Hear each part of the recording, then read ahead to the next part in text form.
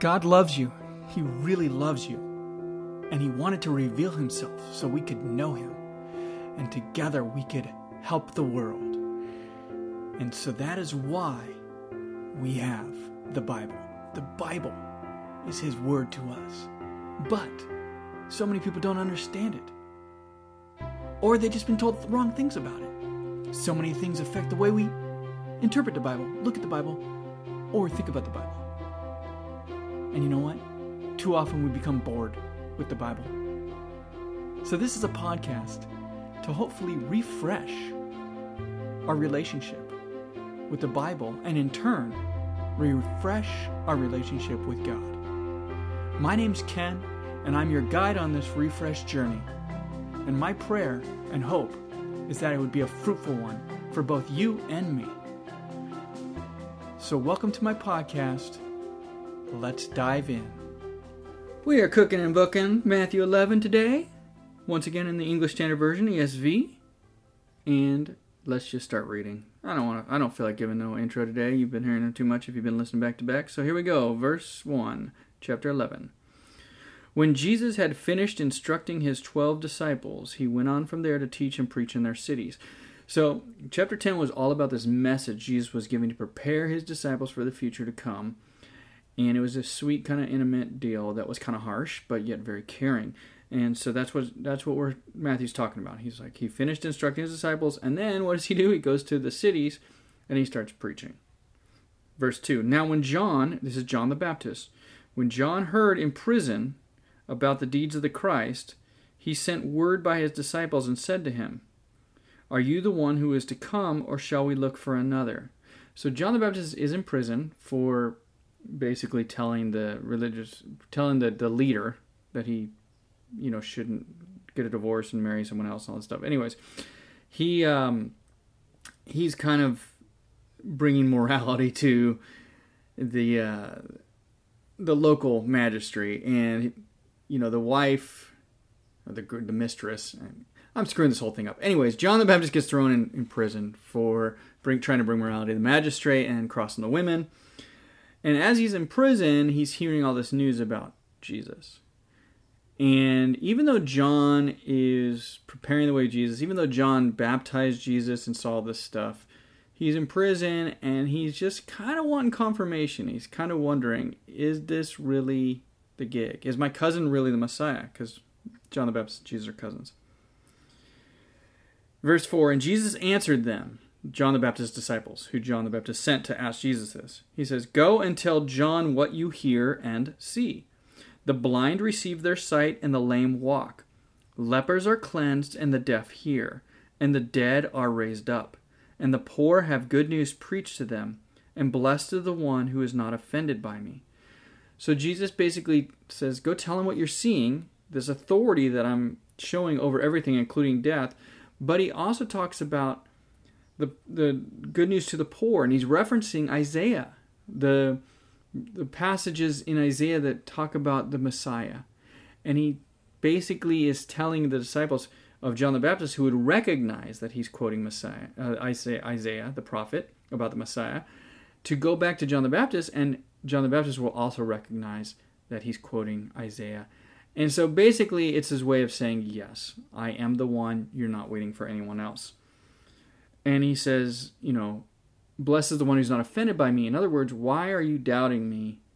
You're blessed if you just, not worry about me so much in the negative and just embrace the fact that I have come. Verse 7, As they went away, Jesus began to speak to the crowds concerning John the Baptist. So here he just sent a message back to John, which has John on his mind. So he begins to talk to the crowd about John. Jesus says, What did you go out into the wilderness to see? A reed shaken by the wind? What then did you go out to see? A man dressed in soft clothing? Behold, those who wear soft clothing are in kings' houses. What then did you go out to see? A prophet? Yes, I tell you, and more than a prophet, this is he of whom it is written, Behold, I send my messenger before your face, who will prepare your way before you. Truly I say to you, among those born of women, there has arisen no one greater than John the Baptist. Yet the one who is least in the kingdom of heaven is greater than he. Okay, so Jesus is teaching about John. He's like, why did you go in the desert? It wasn't to see this, it wasn't to see that, it wasn't to see a guy in soft clothing. Because remember, John the Baptist is wearing sackcloth. He's wearing rough clothing. And he's a prophet, and he's saying, you went out to see someone who was preparing the way for me. That's who you went to see. And then he said, and John the Baptist is the greatest. Right? He's saying, among the born of women, there is no one greater than John the Baptist. So he's saying, born of women, as far as a human goes, no one's greater than John the Baptist. But he says, but everyone in the kingdom will be greater than him. So those born of spirit in the kingdom will be greater than the man, John the Baptist. So he's making a distinction between those who are physically alive, and John being the best, and those who are spiritually alive, all being better than a spiritually dead best human, if that makes sense. So, verse 12, he says, from the days of John the Baptist until now, the kingdom of heaven has suffered violence, and the violent take it by force. For all the prophets and the law prophesied until John, and if you are willing to accept it, he is Elijah who is to come. He who has ears to hear, let him hear. But to what shall I compare this generation? It is like children sitting in the marketplaces and calling to their playmates. We played the flute for you, and you did not dance. We sang a dirge, and you did not mourn. For John came neither eating nor drinking, and they say he has a demon. The Son of Man came eating and drinking, and they say, look at him, a glutton and a drunkard, a friend of tax collectors and sinners. Yet wisdom is justified by her deeds. So Jesus is saying, look, since John came, because remember, John came right before Jesus. So since John came, there's been violence in the kingdom. All right, what is he talking about? He's talking about this. The earth was separate from God because of the sin of man and the separation of God. It couldn't be in the presence of God without being destroyed before removing the sin. As a result, Satan and all the demons, the fallen angels, were cast out of heaven onto the earth. So what you have on earth is you have Satan and demons, and you have fallen people separated from God. Up to this point, that was being undisturbed. So Satan was having his way, the demons were having their way, and it was being undisturbed. All of a sudden, John comes, he starts preaching the kingdom. Jesus comes, and he starts casting out demons left and right. So he is disrupting what has been kind of at peace amongst itself. He's coming in and he's violently curing people. He's violently telling demons to leave. He's separating the demons out from the humans. He's separating out the death, and he's doing this in a strong way. And all of a sudden, what was a one-sided place, all of a sudden has two kingdoms at war with each other. And that's what he's talking about with the violence and it being violently disturbed. Then he says, John the Baptist is, if you want to believe it, Elijah to come. Now, Elijah was an Old Testament prophet who was a great, great prophet. He's one of the main guys. He's one of the main dudes who did some amazing things. Well, he never died. He was taken up into heaven in a fiery chariot. So he rode this chariot up into the sky, and away he went. So he actually didn't physically die.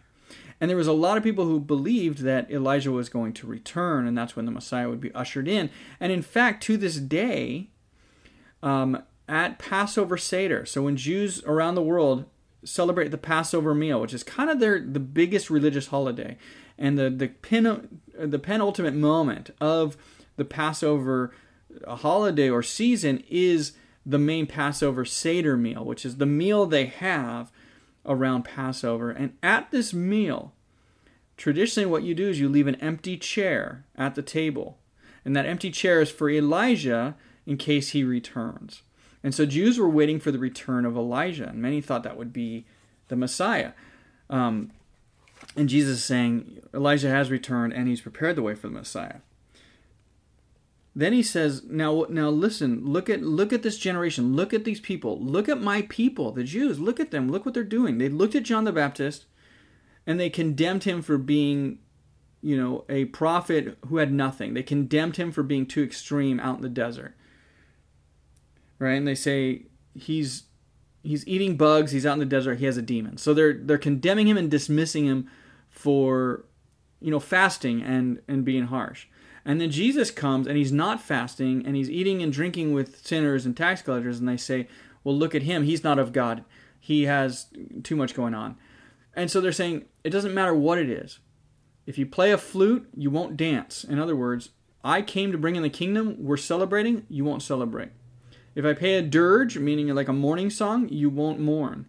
So you didn't mourn with John, you don't celebrate with me, you don't do either, is what he's saying. All right, verse 20. Then he began, Jesus, to denounce the cities where most of his mighty works had been done because they did not repent. So now he's going back to the cities. Because remember, in the beginning of chapter 11, it says he went to go preach in these cities. And now he's going back and he's talking about, these cities that he did these great works in. And he's going to pronounce judgment on them. So verse 21, woe to you, Chorazin! Woe to you, Bethsaida! For if the mighty works done in you had been done in Tyre and Sidon, they would have repented long ago in sackcloth and ashes. But I tell you, it will be more bearable on the day of judgment for Tyre and Sidon than for you.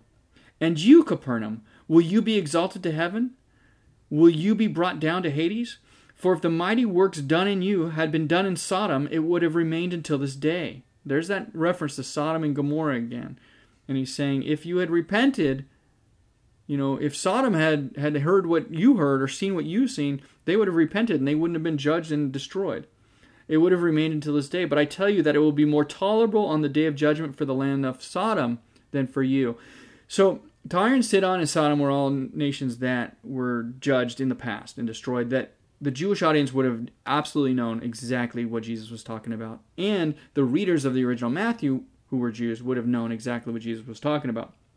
And he's using these modern cities and comparing to these ancient cities that were judged by God. And he's saying, if these cities that were destroyed by God because they didn't repent, if they had seen what you had seen, if they'd seen the miracles I did, if they had heard me preach the gospel, they would have repented. So it's going to be worse for you than it was for them. So Jesus is kind of doing some old school prophet stuff here and saying, woe to you, you've seen these things and you haven't repented.